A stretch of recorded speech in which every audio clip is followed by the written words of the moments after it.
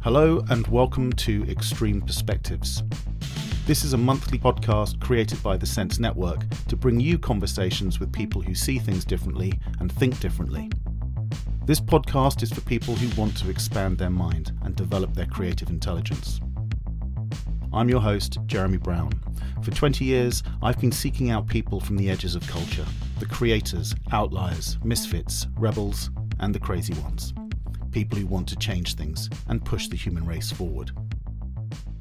In this episode of Extreme Perspectives, I speak with the crazy one, science teacher and creative thinking world champion, Emily Dixon. At her school, Emily is known as the crazy one, the teacher who every time the fire alarm sounds, the student thinks she set it off. Her love of science drives Emily to organise the most off-the-wall after-school clubs. These instill an experimental mindset in her students, who she thinks are missing out on the arts.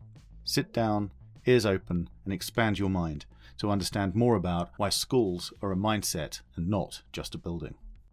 Hello, Emily. Hello, Jeremy. How are you today? I'm doing brilliant, thank you. How are you? Excellent. It's been a bit of a busy day, but you know what? It's always so nice to speak to somebody friendly and have a conversation like this. Despite everything that's happened before this is the good bit. This is what it's all about. Meeting new people, having a good chat. Absolutely. I've been looking forward to speaking to you. It's nice to have a good conversation about whatever we end up talking about. Lots of interesting things, I'm sure. I'm sure. But as you know, we always start with the same question. So before you introduce yourself, I have to ask, are you an outlier, a misfit, a rebel, or a crazy one? I'm a crazy one. Although I think there's an element of all of those things you've said to me. I think I quite enjoy being the crazy one, the one where people are thinking, what on earth is she doing and what's going on? Because the one thing I think is there are people in my life whose opinions matter to me, but that's not everybody out there. And if they're looking at me thinking she's doing something crazy, I think at least 50% of those people are thinking, but I wish I was doing what she was doing. Thank you so much for joining us. So maybe you could just tell us a little bit about yourself and the journey that you've been on throughout your life, your creative journey throughout your life so far. Yes, of course. So I had a fantastic childhood. I'm very, very lucky. I've got loving parents, grandparents, a brother. Then we get on really well, even though siblings sometimes squabble. So I was very fortunate that everyone around me always encouraged me to be whoever I wanted to be and to explore lots of different options. So I went into a single-sex senior school where, again, I was encouraged to do whatever I liked. And I was very interested in sciences. I was also interested in languages and mathematics and sort of design and technology. Decided to go to university and was very stuck between physics and engineering. Decided to do physics and maths in the end, and I remember turning up at university and seeing that I was one of very few girls there, and that was a complete 180 from what I was used to. After about 3 weeks, I was the only girl left on the course, so it was just me and a load of boys, which was a bit tricky. And then got my degree, and I'd spent quite a long time with a lot of people around me saying, you'd make a really good teacher, you'd be a really good teacher. Me going, no, I don't think I would. And then I gave it a go and I absolutely love it. So I've been teaching now, oh my goodness, for about a decade, just over. So it's about a decade since I qualified. I've been at the same school for 9 years and I absolutely adore it. I get to teach physics in the senior school, science to junior school students in a science lab, which is amazing. Some of them have not seen sort of full-scale science equipment before, so it's so exciting. And the school allows me to explore my creativity in organising house events. I've run creative thinking. I run lots of different school clubs, from education-based one like Science Club to Pokemon, Craft Club, and absolutely anything you can think of. So I'm very, very fortunate that I get the support at work and I get the support out of it, and everyone's been fantastic. And this year just got married to my now husband Mike, so that was probably the big event of the year for me, and looking forward to going off on honeymoon soon. Getting married, I thought you might have said the new accolade of being the new world champion for the Mind Sports Olympiads. That was quite remarkable. You're the reigning champion creative thinker. Yeah. Yes, absolutely. So I've been competing it's been 10 years since I first competed, and I've done it 8 times because we had a couple of years for COVID off. So I absolutely love it. I got introduced to the MSO by my now husband. I said, oh, this creative thinking, what is it? He said, I don't know much about it, but I think you'd enjoy it. I tried it, met the lovely Bill Hartston, who was fantastic. Didn't do particularly well in my first year, but it was just an amazing chance to answer a question literally however you want to do it. And then every year I've been going back, competing and trying to get better. I've had tie broken out of the gold. I've had a close second place finish and that sort of thing. You know, always the bridesmaid, never the bride. And then ironically, in the year where I was a bride, I then succeeded and was able to win the gold medal this year after 8 tries. And I was absolutely delighted. Well, congratulations. Thank you. Do you remember what any of the questions were this year? I do. I remember my favourite one was about toes, of all things. It was along the lines of something along the lines that humans have 5 toes on each foot. Explain why, and give the advantages and disadvantages of having 4 or 6 toes, and also suggest the ideal number of toes. So I started, here's some advantages, disadvantages, gave some, ideas for toes and counting them, interlocking toes and things like that. And then had the thought of what if the toes aren't on your feet? So I started adding toes into your tongue, where you could lift up the little toe, paint the nail with reflective nail polish and use it at the dentist so they could see the back of your teeth. And toes on your head holding your hair back. It just sort of, I got that moment where I was like, I'm being crazy right now, but I'm just going to go with it. And I absolutely enjoyed it. And the more and more I was looking at the question, the more I loved it and the more I enjoyed writing it. Brilliant. I wish I could have read your entire response, because I actually love the way that Bill, who not only sets the questions, but also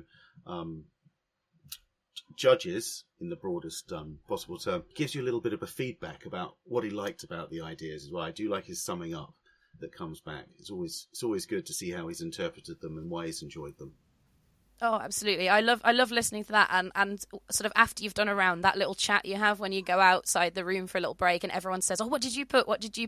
It's just an absolute melting pot of ideas. It's fantastic, just the different lines everybody went down. And so hearing that from everyone and hearing Bill's summary of it all just makes it even more fascinating.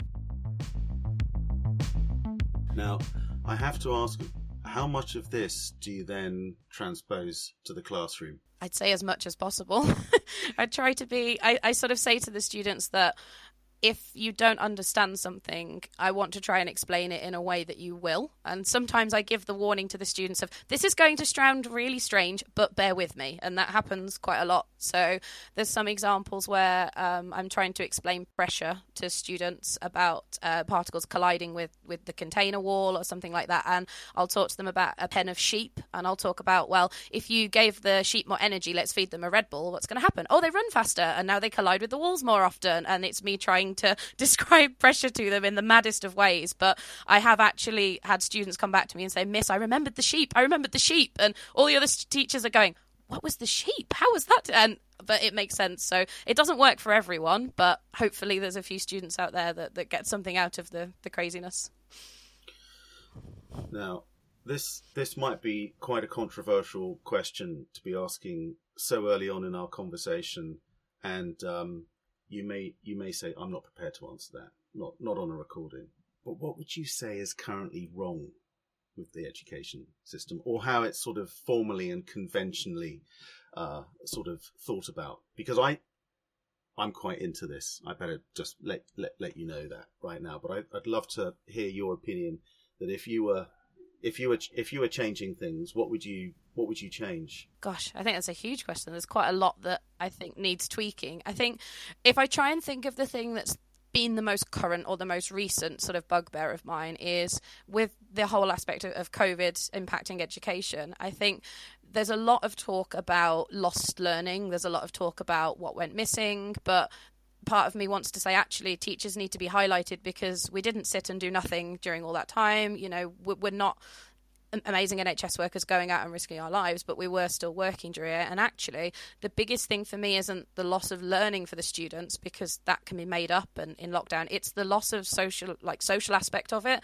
And I think there's been quite a lot of focus in the news and government about the learning that's lost, but students actually not getting time to sit and play with their friends or sit and talk to their friends is, I think, the biggest thing that they've suffered about. And it's that idea that education isn't just about in the classroom learning, it's about the bonding with friends, it's about those after school clubs, it's about competing in house activities. That to me was the biggest loss that we had during COVID that isn't as appreciated as it should be. I would agree with you. In fact, I experienced that firsthand with my eldest daughter, that was her sixth form year, and this was the year that they, should have been spending summer afternoons when they're supposed to be playing sport, sort of sitting around in the sun. I was going to say smoking cigarettes, but that might have been me. But they did miss all that social time, and that's the biggest scar that it's left, I think, from that whole period. It was that socializing and the end of term after the exams when they were finished. That's the bit that they were almost spending their entire, through all those years of schooling, the bit that they were most going to look forward to, because that was the moment that they were sort of released.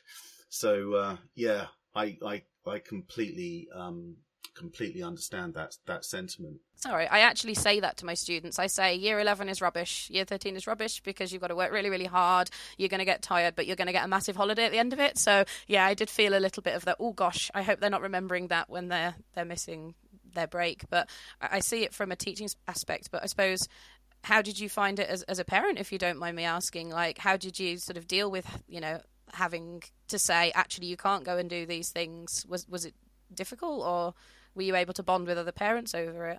I think I was a little bit more stoical about it, sort of, and if anything, it was one of those lessons, a little bit like having a flight cancelled when you're at the airport, or some, things that are out of your control, and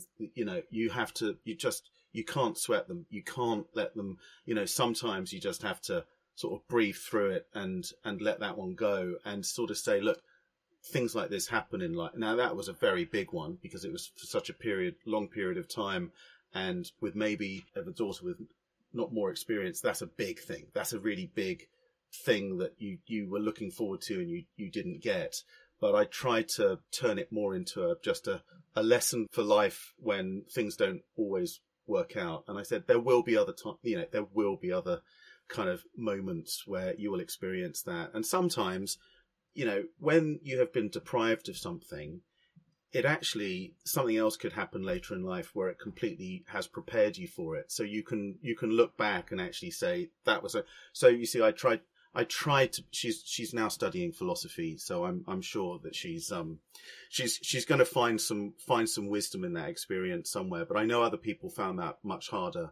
But yeah, I try not to complain too much about circumstances out of my control. That was the lesson that I tried to pass on, and there will be other things. So yeah, it's you can't deal with everything going on around you, but you can deal with how you react to it. So yes, and I think that's what it is. So if in our work we talk about reframing things, and that's what you're trying to do. What have you been afforded by not doing that? Oh, you get to spend more time with me.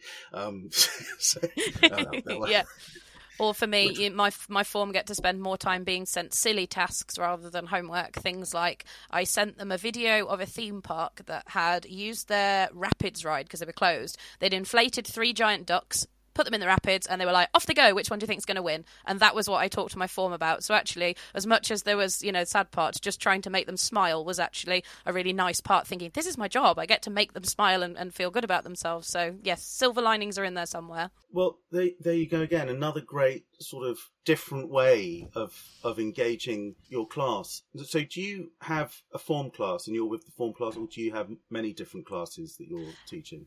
I have many different classes. So I have a form group. So we meet in the mornings for form time, which at the moment is a year 9 group. I've had them for this is my second year with them, and I'll get to keep them all the way through till they leave, at sixth form, which is nice. But I teach at the moment. I teach anywhere from year 4 up to year 11, but I have taught A level in last year and in previous years as well. Do you have a reputation in the staff room as being the crazy one, or have other people adopted your methods? Is anyone else catching on to your approach? I believe so, yes. I definitely started as sort of the crazy one, and then just little things where the more and more comfortable I got being myself at work, I started wearing sort of very brightly print dresses, and so the students started noticing, the staff started noticing, a couple of other staff have started doing that as well, and then I was given a buddy at school. This was during sort of the COVID time when we were in and out, and we got on like a house on fire. I was so grateful. She's such a close friend to me now, and she's kind of, I think, adopted that, right, let's get out this flame testing and let's do this really cool experiment as well. And then they've just given me another buddy, so I mustn't have done too bad a job, and she's brilliant as well. And so I say to the kids, like, on a Monday morning when they're all half asleep, they must be absolutely sick of the two of us because we're so energetic and bubbly, like, right, we're going to do this, we're going to do this. And I said some days they must want us to come in tired because we're both so like that and so out of the box that I love it, but it means I've got a good variety of staff around me. But you've also got the other kind of staff. So in my department, if a student doesn't like, me explaining pressure with sheep, I tell them to go to my head of department, who will give them a much more sort of physics explanation rather than a strange example like that. So we're a good team. You've had complaints about your slightly unorthodox teaching style. Not many students. I have had a couple that said I'm not quite sure what she meant by that, yes, but I think the main complaint I get at school from my reputation is whenever the fire alarm goes off, at least one student says, "Miss, was that you?" It's never been me, just for the record, but I get asked quite a lot if that was my fault. Oh, that's quite a good reputation to have. So what I'd be intrigued to understand, if you were to reflect on your approach, what are some of the lessons that the other teachers might be taking away from you? Are you getting better engagement? Well, I think it is Sir Ken Robinson, I think, in his TED Talk, or any of his stuff, he does talk about the importance of having fun, doesn't he? And sort of playing with things. Yep. And that's, and that for me, it's like learning to play with words, learning to play with numbers, learning to play with music, rather than learning scales, rather than learning this, you've got to have a little bit of fun because, but anyway, sorry, I didn't mean to answer the question. I wanted to show some of my enthusiasm for this, and I'd be hungry to learn a little bit more. No, I absolutely agree with you. I absolutely love experiments. It's my favourite thing. I have a science lab. We have several science labs. I have one where I'm based a lot of the time, and we take students as young as year 4 over to that science lab. So they're really small behind the desks, which is very sweet, but they are allowed to use, obviously not full equipment quite, but we get, we sort of ordered loads of plastic versions. So the delight of saying to a student, I'm not just going to ask you which you think is best, I'm going to get you to make a prediction, and then we're going to do a full-blown experiment to test it. And even if it's just checking the temperature of waters that they do to start with, or the first time they light a Bunsen burner, they're so excited because if you're then asking them about how things work, they know, and you can say, well, how does it work? Because they've tried it. So my favourite thing to do is to get out equipment to illustrate, but also to give them a chance to investigate as well, sort of pose an idea to them of, if they've got a question, what would happen if I do this? Assuming it's safe, my usual answer is, why don't you try it and see what happens? And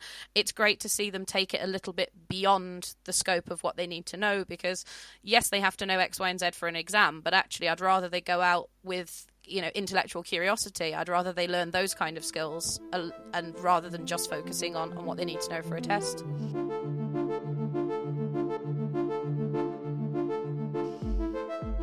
I've got to share some of our values with you. We have 4 values, which is be human, be creative, collaborate, and be hungry. But under be hungry, we have 5 principles, and one of those is push your boundaries and just start. It's that, I think that's just it's just encouraging that experimental mindset and just trying stuff and forming a hypothesis, I just think is so important. And so much of this gets lost, because I think this is where sort of science and creativity starts to meet, and you can start to, it's not just for science, it's for life and trying stuff out. And I think that was one of my, I have a little bit of shtick around this. I sometimes refer to the tyranny of science, because there is a massive scientific bias to the world that we live in. And it's like, well, if you can't prove it, it's not. And it's like, well, no, that's not what it's about, because new ideas can come from anywhere. And as we have learned, and as we learned all so often, they can come from the most sort of unusual places where that inspiration strikes, and you can solve a problem. But I think just encouraging experiments and, practical stuff, hands-on stuff, it feels like so much of that gets taken away. And you're not encouraged to do it. You're just it's a very linear pattern. And in fact, we're living in an age now where machines can do all the linear stuff. And what we need to be learning to do is to think differently and to see things differently. And you can only really do that if you have been encouraged to be curious, if you have been encouraged to experiment and play around with stuff, obviously in a safe way. In a safe way, yeah. No, I completely agree with you.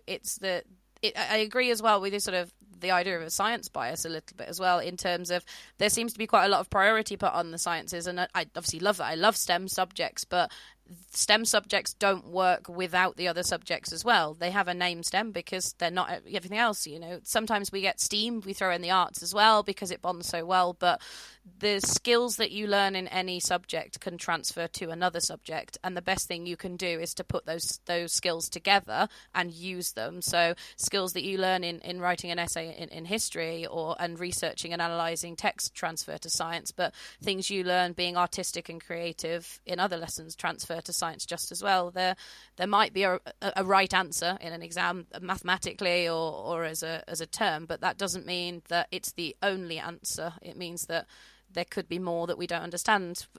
Look back I remember being at school and being told Pluto's not a planet anymore. So science isn't definite and forever. It's the best interpretation that we have of things now, and we need to make sure, you're right, we don't lose the human aspect to it and the creativity that comes with being human rather than being a computer. And I really liked what you were saying about what you can learn from all those different subjects, because often, we forget that you can do that as sort of as an individual. It's always that the value of that sort of, well, the ultimate form is the polymath, the person that has a lot of a very broad and deep knowledge of subjects.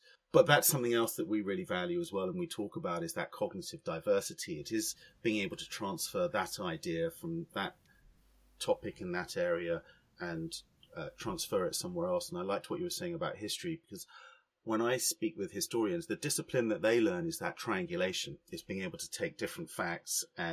What did the experts say? What did the desk research and the diaries say? And what do we know from other fields during that period? What was the temperature like? What was it? And I think that's when the story becomes whole. And sometimes I just don't think there's enough of that interdisciplinary, or it's just not accepted enough. There isn't enough cognitive diversity actually in organizations, in workplaces and things like that. And you forget it's probably school where we are exposed to all of those things, but quickly we are then asked to specialize and forget all of that stuff and start thinking in straight lines again, which is a shame, because there's just school puts everything together. You've got all the different subjects, you combine and you jump from one subject to another, you throw in the extracurricular, the sport and the arts, everything else as well. It creates such a well-rounded or a diverse mix. It is a shame that going out into daily life, people don't always get the opportunity to explore that in their jobs and roles. So if you were to design a school from scratch, here we go, we're going to go off on one now. Where would you begin, and how would you design a school system differently if you had your way? Oh gosh, I think the most important thing first is to think away from the building and the infrastructure and think about what kind of a community you want to build, and making sure that whilst you build in time for the lessons and education, you also build some time into that for, sort of being a human, skills and practicing things like, can you hold a real life debate? Can you stand up and do some public speaking? Do you feel self-confident enough to share your opinions or to be yourself? And I think it's school. You're supposed to be learning, but learning isn't just about facts, figures, and how to do particular things for subjects. It's all sorts of different creative skills. So for me, I think the best school would mash together the sort of your standard education of subjects and life skills. Yeah, that's certainly missing. I had a remarkable conversation about a year ago. I had to go to Germany. I had to fly to Switzerland and go by car, and I think I had about an hour and a half journey to where I needed to go. It's the fastest way to get to this location. And the chap driving the car had spent his entire career as a Steiner teacher. And I had the most remarkable conversation with him about the school that he was running, and and some of the things that you were mentioning there just triggered that a few memories from that conversation, because it was a more balanced. There were other things that were very important, and it was about the quality of those experiences as well. It wasn't just going through the motions; it was actually spending time doing things and being very thoughtful about those things you're doing as well.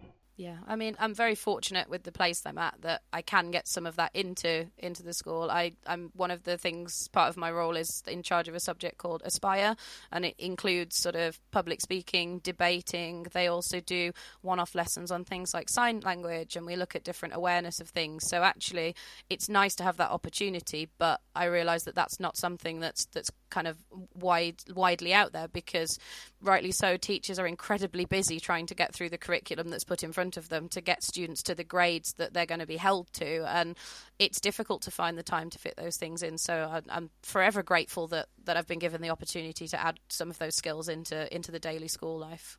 One of the things that I think about a lot is or I say, but now this is where I might have to update how I think.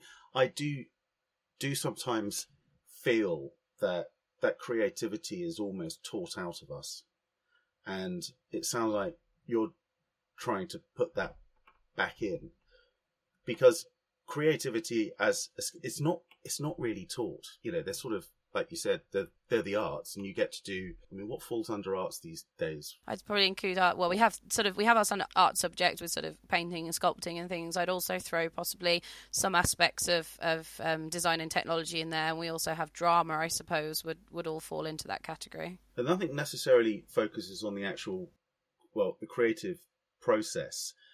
And I think that's the piece.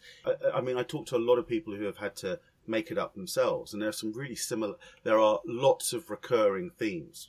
However they describe it, actually the activities that they're going through, whether that is going out and looking for information or getting feedback from people that they trust, not to ridicule them, but to kind of, when certainly when it's early ideas that they're playing with and getting that feedback. These are lots of similar themes, but often I think what subject, maybe it is actually in the sciences, it's hidden somewhere where we wouldn't think of looking for a creative process, but maybe the experimentation is the creative bit, and I've been overlooking that. It's just got me thinking about it now.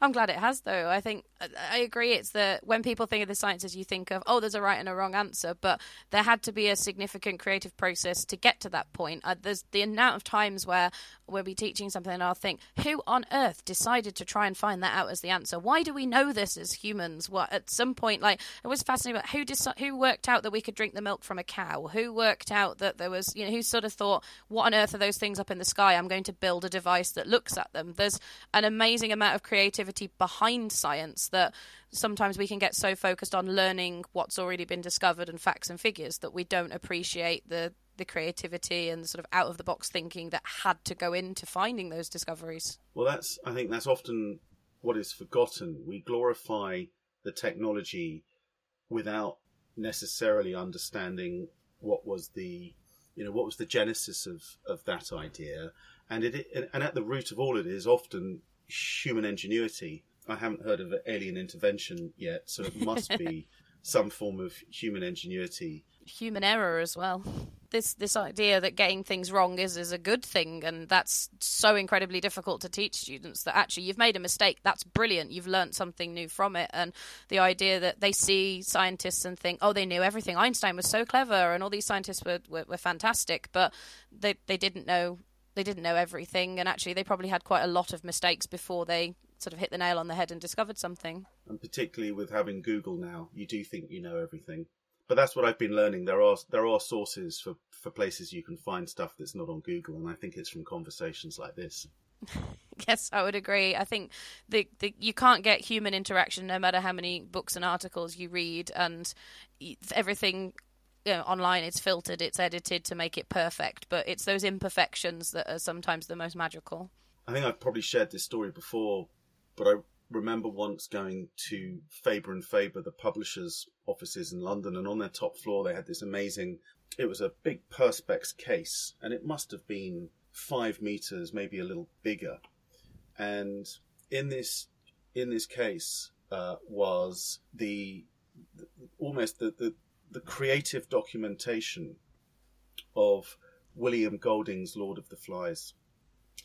From his first letter to the publisher, which was just, sort of ridiculous idea, to him persevering with the manuscript and sending it to somebody else who, there's something in that, and the title didn't even emerge, The Lord of the Flies, until about 2/3 of the way along this cabinet. And so often, we are led to believe there is this work of alone genius, and it's sort of this work of perfection that just gets delivered, and this beam of light comes down to sort of celebrate its kind of arrival in the world, and yet it's not. It's this long, painful process of rejection and rude letters and everything else that goes with it, and again, I think that is a very beautiful thing, and that is the process, the iterative process that we go through and have to take inspiration from to create a book like The Lord of the Flies, which is a great book. Oh, absolutely. It must have been quite fascinating just to see that and try and sort of empathize and put yourself in the shoes of thinking, oh my goodness, what must they have been going through, thinking this is never going to work, to the elation of it achieving just the wonders that it has. So what do you recommend to the children for extracurricular stuff? What if they are love working with being in your classroom and enjoying your class? Are there other things? Do you point them to links? I'm secretly asking for myself now. What are the places that you go to for inspiration? Are there any links that you share with them, or things that they, for those that are hungry to learn more? Where do you point them? Oh, goodness. Trying to think through if I've got any sort of secrets up my sleeve. We've got all the standard links of if they're struggling with homework, but they're not the same sort of thing. I think it's always a sort of a brave but careful thing to recommend that they go and do some research and watch some sort of things online to try and do some research. And if they're feeling comfortable enough, I'm always terrified about saying, actually, if you're really interested in that, why don't you go and test it out at home? Because I'm terrified I'm going to get a parent saying, why on earth have you told my child to do this? But sometimes it is good to see them sort of trying ideas out. And I think there isn't a sort of a secret link. I wish I did. I wish I had somewhere where I could say, actually, students, off you go and do this. I think the biggest thing we've done is sort of trying to introduce that creative thinking competition and try to show them that it's a question that could sort of bring in your experience from any different subject and things like that, and just encourage them to appreciate that there is no such thing as getting something completely wrong, that if a student gives a wrong answer, I never like to say, no, that's not right. I'm always thinking, actually, what does that lead to? What can that connect to? So, and I'm always trying to say to them, set them challenges. If I think actually they're interested in something, I might ask them a question. And even if I know the answer, just sort of say, can you go and try and find this out? Because then hopefully they can go away and try and learn a little bit more about something that they're interested in, hopefully expand their creativity. Yeah, I often talk about there is a point you get to where you're it's learning to learn, actually. And it's that, and it's being able to go off and have that initiative to sort of ask the first question and then ask a better question and keep going. But one of the reasons I was asking is because we've spent a lot of time thinking about that. And so, well, where do you go? And this is one of the things that we developed was an introduction to creative intelligence. So how to develop your creative intelligence, and it was an introduction. It's a self-directed course. Now, that is free to members of the Sense Network. If you join the Sense Network, you can get that. But I was thinking you have to be over 18 to join the network where it is. So one of the things I was thinking about was maybe we should design one for schools. Yes, that would be fantastic. Well, because you get to I've reached the point, I think, where you start to think it's my civic duty now to start sharing what we've learned, and how can we take the benefit of what we've learned over 20 plus years and spread that with more people so they can have the joy that we have of learning new things and getting challenged and meeting interesting people and generally expanding our minds. And I know not everyone is into that, actually. Some people just want to stop and go, right, I know enough. I don't need any more things in my life. But fortunately, I'm surrounded by people who do enjoy doing that. So maybe that is something we could talk about a bit further. Yeah, that would be fantastic. I think it would open doors both ways as well, because I'm constantly amazed by the things that students think of that I never would have thought of. And I think you're right. It's that idea of either creativity is taught out of us, or even if we try not to, there's an element of sort of growing up and thinking, actually, this is a thing that works, trying to think of things that are more to, as an adult, that are outside of the box, probably aren't to lots of children, and they'll come up with all sorts of things that even I didn't think of. And so the idea of sort of teaching them how they can expand their creativity, hopefully we can learn back from them as well. I think lots of people sort of sleep on the younger generation and think, we can help them, which is brilliant, we should, but actually in some respects they can help us too. Yeah, I couldn't agree more.